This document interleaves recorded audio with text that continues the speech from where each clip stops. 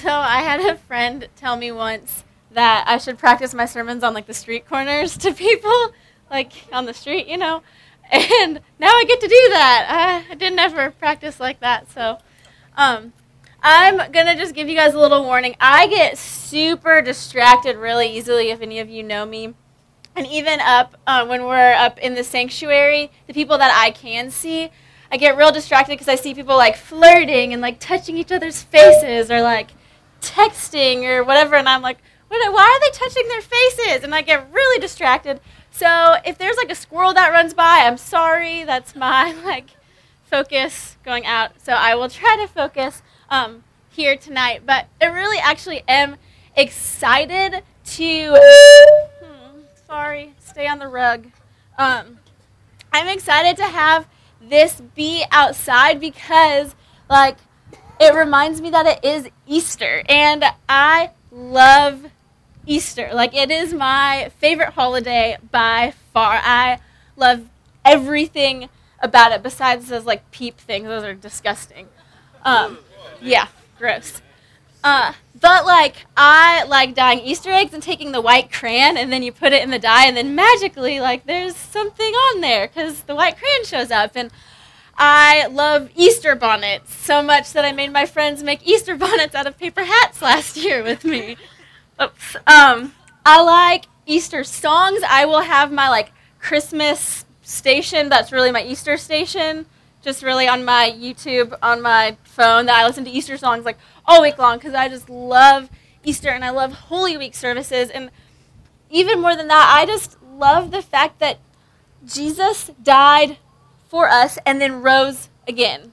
Like Jesus rose from the dead, and that, to me, I'm just like, well, like, he rose from the dead. Why are we not so excited about this? And so I just love Easter, recognizing that God sent his son to be this propitiation, which is the removal of wrath from us.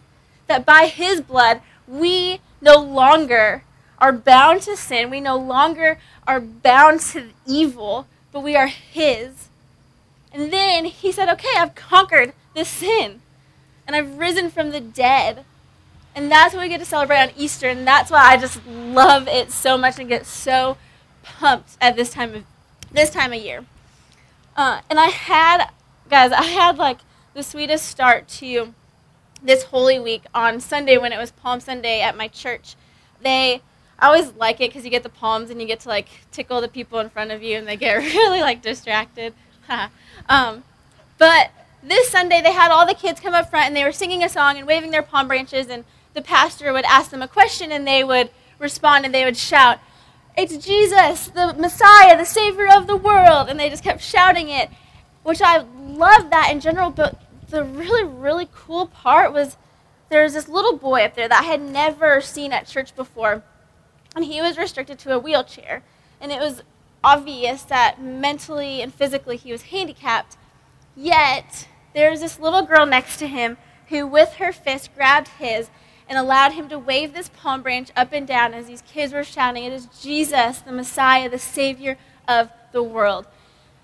And needless to say, I was like crying in my seat just watching this.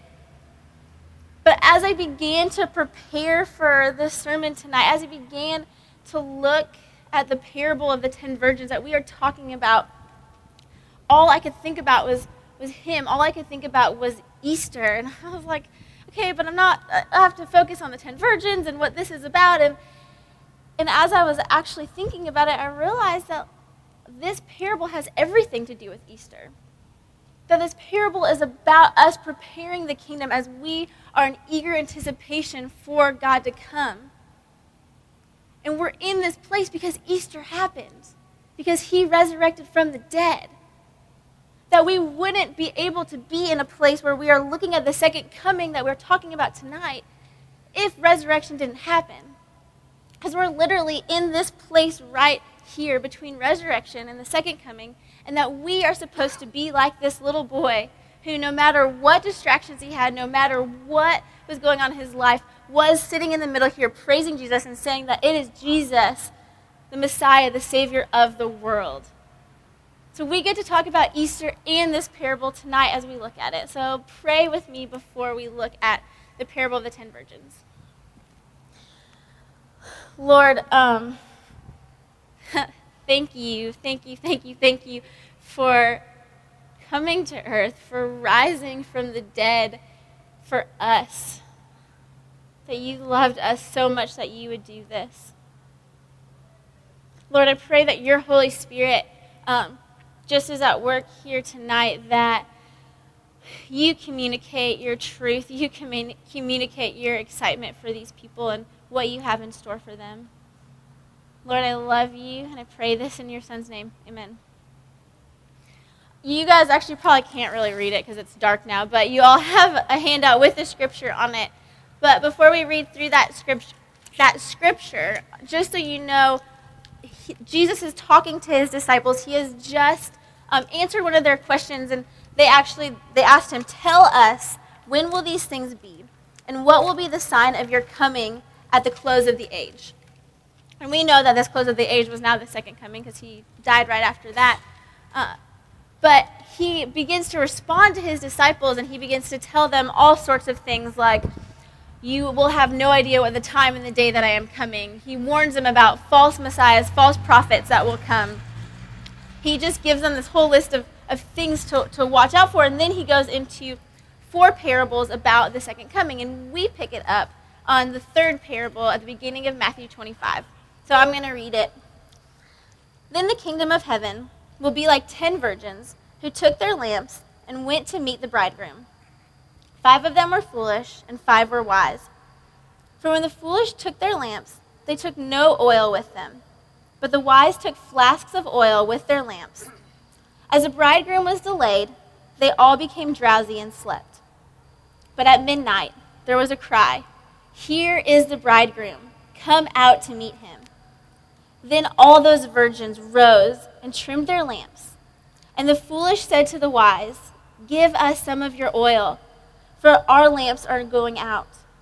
But the wise answered, saying, "Since there will be not enough for us and for you, go rather to the dealers and buy for yourselves." And while they were going to buy, the bridegroom came, and those who were ready went in with him to the marriage feast, and the door was shut. Afterwards, the other virgins came also, saying, "Lord, Lord, open to us." But he answered, "Truly I say to you, I do not know you. Watch therefore, for you know neither the day nor the hour." Without knowing any of the cultural connotations, without knowing kind of any of these like biblical meanings of words, we can look at this parable and we can recognize that it is saying that we need to be ready for the second coming, because if we aren't, it might be too late. But if we stop there, we actually do miss so much of what Jesus is communicating in this parable to us. So what I'm going to do is I'm going to go through some of these like key words so you guys can kind of understand what the people that were listening to, what these disciples would have heard and understood as Jesus taught it to them. So first is bridegroom. We, throughout Scripture, are told that Jesus is our bridegroom. He is the groom, and that the church is his bride. And that actually our marriages here should represent what Jesus and the church look like, this covenant relationship, this oneness that they have together. In Isaiah 54, it tells us that our Maker is our husband, that he is the Lord. So the bridegroom is Jesus. Second word is virgins. The Jews would have heard this word virgins and been able to say, yeah, this is a representation of righteousness and those who are chosen. And they also would have seen them and been like, yeah, the virgin's purpose is to get married and have babies and grow the family, or for our sake, to grow the kingdom. So their purpose was to grow the kingdom. And they were also referred to, like I was saying, as righteous, like right living, moral, and these chosen ones. And we read in the Bible a lot, and you might notice it says like, it refers to Israel, these Jewish people, as the virgin daughters of Zion. And they were these virgin daughters of Zion because they were chosen to be righteous, to go and show off light to go and be righteous to the world so that they may see God. Yet what will be essential for us to know in that is that these Jews often didn't do that. They were settled in their own chosenness. They said, well, I'm picked, but they didn't actually behave that righteousness towards other people. And then some versions of the Bible, instead of it saying virgin, will also use the word bridesmaid, which I like a lot because I think a lot of us can understand what the role of a bridesmaid is, even in this context. Because when you're a bridesmaid or a groomsman for a wedding, you are serving the bride or serving the groom, and that night, that day is all about them, and you are doing what you can to care for them. And this is what these women were doing. Their job was to care for the groom, to care for the bride as he came. And weddings there were like 2 weeks long. There was like the procession of the groom and the groomsmen that would come, and they would go to the house of the bride, and then they'd have a ceremony there, and then they would go and have the feast back at his house. But like you see in this parable, you didn't really know when the groom was coming. So these bridesmaids were out there waiting for him to come whenever that would be, ready to usher him in for him to be seen by the wedding as he got there. Third word is lamps. In the Bible, it talks about lamps a lot in reference to the Holy Spirit, in reference to our own soul. In the Psalms, it says that it is the lamp, God's lamp, that illuminates our darkness. In Proverbs, it says that it is the human spirit that is the lamp of the Lord. So when you read lamp, it is our soul, it is our spirit. And then we have oil. And this oil obviously is something that was used up because they had to go and get more to light this lamp. And we can actually just continue reading in Matthew in chapter 25 and begin to kind of discover what this oil actually represents, what he is getting at that we need to have to make sure that our lamp is lit. So I'm going to read for you that part in Matthew 25 because Jesus told the parable of the virgins, and he told the parable of the talents that Dexter preached on about a month ago. And then he goes into this, and he's saying that he has separated the sheep from the goats. This is another coming to the end that he is saying he separated the righteous from the unrighteous. And he's looking at the righteous, and he's telling them this.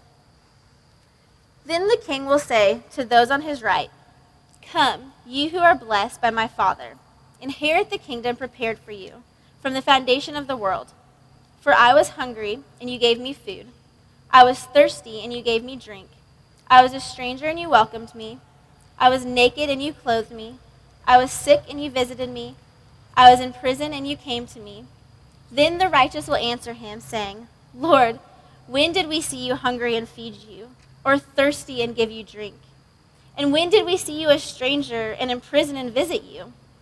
And the king will answer them, "Truly I say to you, as you did to one of the least of these brothers, you did to me." The sign of righteousness was them serving other people. This oil that we are looking for is this service of other people. It is this right living that we are called to. And this is a theme all throughout Scripture. John 14 tells us, Jesus tells us, "If you love me, you will obey my commands." That this oil that they had to get was actually serving the kingdom and showing off Jesus, proclaiming him to other people. And now, I'm not saying at all that this is by works you're saved, because all of these bridesmaids, foolish and wise, they were all invited to the wedding. They were all given lamps. But it was a matter of what they did with that. They didn't have to be perfectly righteous to get this invitation or get this lamp. But when they didn't change their life, when they got this invitation, that's what got them in trouble. And then the last word that we're going to look at is Lord. When they cry out, "Lord, Lord," they're supposed to be meaning master. This person that I submit to, that my life is run by, that you are over me and I'm doing everything you tell me to. So with all of those words in mind, kind of with this bigger context of what they're saying, we're going to read that passage again just so you can kind of actually get a grasp of what it's saying. Then the kingdom of heaven will be like 10 virgins, so 10 people whose purpose is to grow the kingdom, who took their lamps and went to meet the bridegroom, Jesus. 5 of them were foolish and 5 were wise. For when the foolish took their lamps, they took no oil with them. But when the wise took flasks of oil, so when they actually served people with their lamps. As the bridegroom was delayed, they all became drowsy and slept. But at midnight there was a cry, "Here is the bridegroom, come out to meet him." Then all those virgins rose and trimmed their lamps, and the foolish said to the wise, "Give us some of your oil, for our lamps are going out. Go rather to the dealers and buy for yourselves." And while they were gone to buy, the bridegroom came, and those who were ready went out with him to the marriage feast, and the door was shut. Afterward, the virgins came also, saying, "Lord, Lord, open to us." But he answered, "Truly I say to you, I do not know you. Watch therefore, for you know neither the day nor the hour." So, if we are to be like these wise virgins, then we must be sitting in a place where we are longing and waiting for this groom to come. And that we are longing so much so that we are prepared for him to come, so that we walk into this preparation, which is said to get the oil, which is serving other people. So we go and we serve other people, and we go and we tell them about the resurrection. We tell them about this Lord. And as we are telling them, it is then that this light in our lamp is lit. And we have this fire, and we are then able to usher in Jesus into this wedding feast. And this makes sense. Because of course God wants our preparation for him to come to be letting this world know about him. Because he wants all of us to be a part of it. And the cool thing is that it is in our service that we actually draw close to Jesus, that we actually are excited, that we have this light. Sometimes we don't want to serve. We're like, somebody just needs to serve me. But really what we have to recognize is us serving others, that we experience Jesus there. So going back to Easter, right after Jesus died and rose again, he then told his disciples, right afterwards, he said, "Go into all nations, making disciples, baptizing them in the name of the Father, the Son, and the Holy Spirit, and teaching them to do as I have commanded you. And I will be with you to the end of the age." That after he died and was resurrected, he said, "Go, preach this gospel. Go tell people about me." And they did. Because they longed for Jesus. They missed him. They wanted to be with him. So they were going to step into whatever it took to be close to him. And they knew that telling people about him and serving his kingdom would draw them into a closer relationship with him because they had the Holy Spirit. And they wanted to obey what he had told them. And this sort of longing is something that we know how to do. We do it all the time. We've done it our whole life. Like when you were little, you just couldn't wait and you were longing to go to school. And then once you were in school, you were longing to go to high school. And then you were longing to get your driver's license. And then you couldn't wait to go to college. And then you couldn't wait to get a job and then get married and have kids. And we're always in these states of like excitement and getting ready. And then it's also really natural for us to, as we're excited, to be in this place of like, well, preparation. Like we're anticipating something, so we're going to get ready for it. So we want to learn to drive. We're going to go and take driver's ed and we're going to practice driving. We want to go to college. We're going to fill out our resume and we're going to do all these essays and we're going to prepare for it. If you're in a long-distance relationship, you're going to be texting and calling to do anything to draw closer to them. I even in 6th grade remember knowing this boy was going to ask me out. And so I needed to make sure that I was wearing like the cutest outfit because I needed to be prepared as he was going to ask me out. So every day I'd write in my little diary, today I wore da-da-da.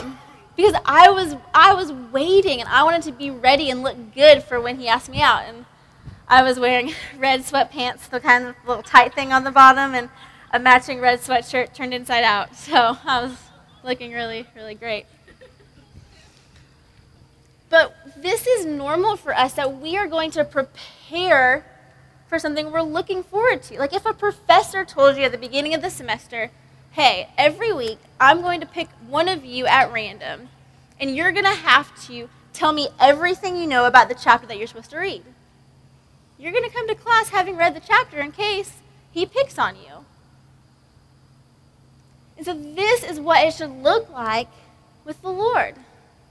That we should be so longing for him, to be with him, that we're going to prepare, that we are going to do what it takes to draw closer to him. And he says, go and clothe those that are naked. Go and feed the hungry. Go and tell them about me. So we should. And as we do this, this light comes forth, and this is the light that is allowing us to participate in defeating the enemy. That in it's 2 Corinthians, or 1 Corinthians 15, it says, then comes the end, when he delivers the kingdom to God, the Father, after destroying every rule and every authority and power. For he must reign until he has put all the enemies under his feet. So we know that Jesus has conquered death, as we will celebrate and look at on Friday. But we are in this place where we get to proclaim that to people, and our light gets to put the enemy under his feet. So my question for you guys is, are you longing for him so much so that you are preparing the kingdom now? That you are serving other people, that you are telling them about who Jesus is and the fact that he rose from the dead? And if you're not, maybe you don't know him. Or maybe you don't care. When we don't care for somebody, we don't invest anything in them. We're not going to go, work on something with them or just worry about them. We don't care. Or maybe you're like these Jews who, okay, we're chosen. We're this chosen people, and they just sit in that. Or, okay, we're a Christian. I got this invitation. I'm good. But that's substituting for any sort of action you're supposed to be making, that you are making, that you're just sitting in that. Great example. We talked last week about kind of how we consume even in worship services. So we knew this about ourselves. But then yesterday, there's 2 posts that were made on Facebook. One, asking if anybody wanted to come help serve hot dogs here before the house. And the second one about buying a tank top. Well, tank top got 42 comments. Hot dogs, obviously there was no hot dogs because the only comments were a girl in France talking with Zach on that. Literally. But we are able to be in this place where we know that that's not okay, yet we don't choose to serve that. We're saying, we don't care about the oil. We're not focused on that. That doesn't matter. People in the time of Noah were in the exact same position. God was like, you are going to die, so you better repent. And they're like, we're going to just keep on eating and drinking and getting married and living life and doing this. And then it rained and they died. Maybe for you, you just get really distracted by other things, and that you do want to serve, and that you do want to tell people about this risen God. But you get into a place like you are now, where you have 3 weeks left in the semester. And you're like, who's going to want me to serve with them for 3 more weeks? I'm only here, and then I go home. And I can't really invest in a relationship because I'm only here for 3 weeks, and I don't really know who else I'd talk to. And so I'll just wait until next year, and so then you go home, and then you're at home in the summer, and you get there, and you're working your minimum wage job that is going to make you all this money over the summer, and you're just like, I don't really feel like trying. I don't feel like actually engaging in a new discipline to get to know God. I don't feel like actually serving. I just want to sit here and lay out or watch TV. But when I get back to Chattanooga, then I'll get involved. Then I'll serve. Then I'll live like Christ. And you come back here and you are excited because there is community around, and that has pumped you up, and you are part of a core group, and you come and bring your friends to the house, and you begin serving the homeless, and then October comes and you just kind of get comfortable. And you don't invite anybody else. You don't talk to any new people in class. Then you go home for Christmas and you realize, what have I been doing with all of my time? And you have this New Year's resolution and you're like, okay, I'm going to actually live like the Lord. I'm going to stop being mean to these people. I'm going to stop being like this, and I'm going to go and sign up for a mission trip. And you do that and you come, and the house on a Tuesday night is packed out because you're telling people about it. And then February comes and it gets dark and people just get apathetic and sad, and then you go on the mission trip and it's great again, but then you're back here and there's 3 weeks left, and you look at your year and you say, who are these people that I could have affected? Who are these people that could have seen this light, that I could have told about the Lord, that I could have served, yet I didn't because I thought that I didn't have enough time, that it wasn't worth it for me just to say hello to that other person. We sit in our own distractions. And this can be a huge cycle that people follow in their whole life. Like, I always hear people like, I'll live for the Lord when I graduate from college.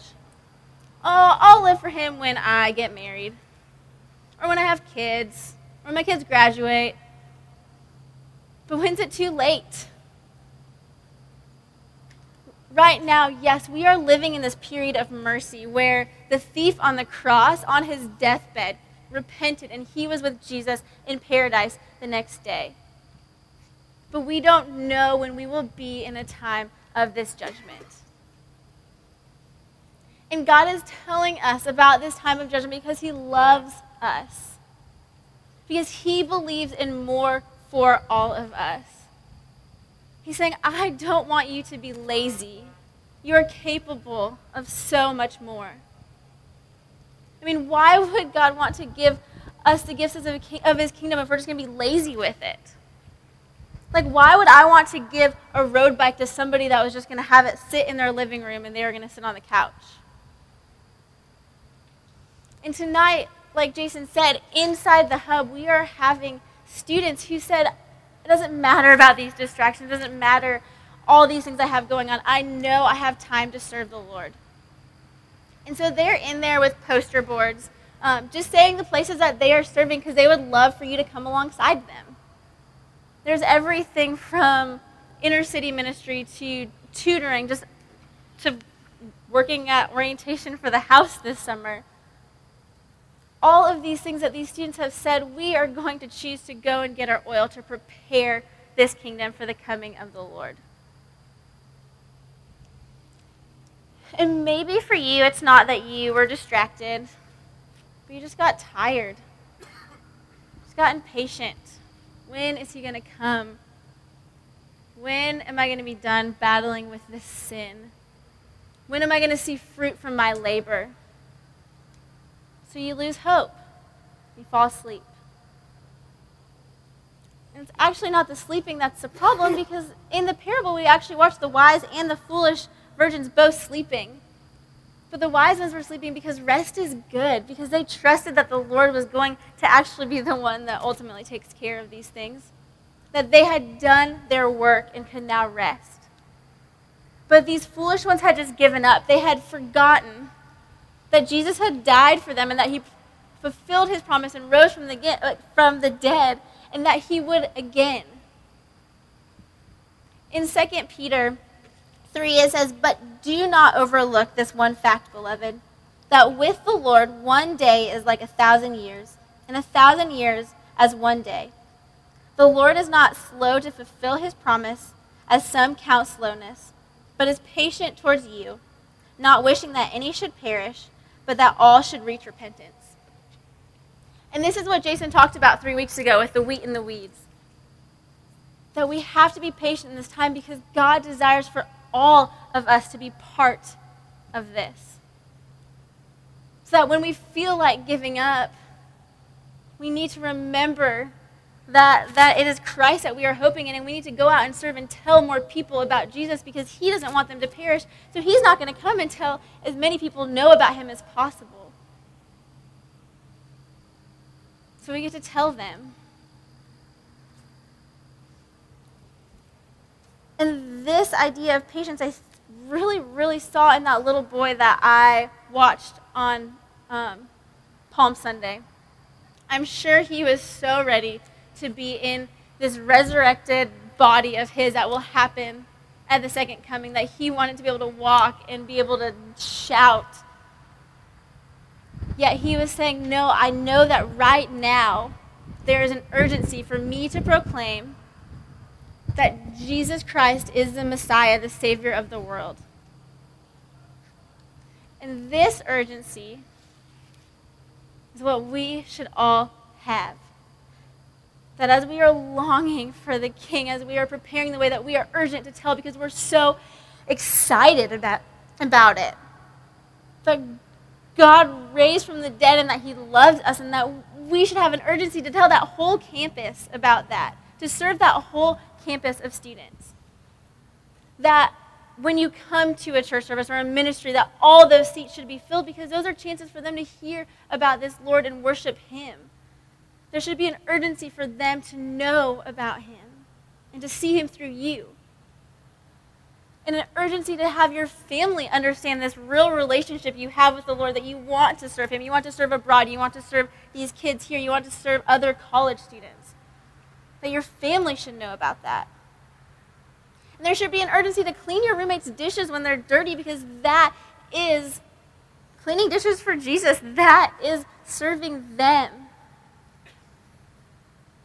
That there should be this urgency that we have these invitations that, like, if you are given them by a bride or groom, that you're going to go and pass them out before the wedding is over. If we are to be like these wise virgins, we must go, clothe the naked, feed the hungry, give drink to the thirsty, be with the sick and those in prison, and welcome the stranger, making disciples out of all nations, and telling them about how freaking great Jesus is. Right after this, we're going to sing a song that I have just fallen in love with, and there's a line in it, and it says, "Church, come stand in the light. Our God is not dead, he's alive."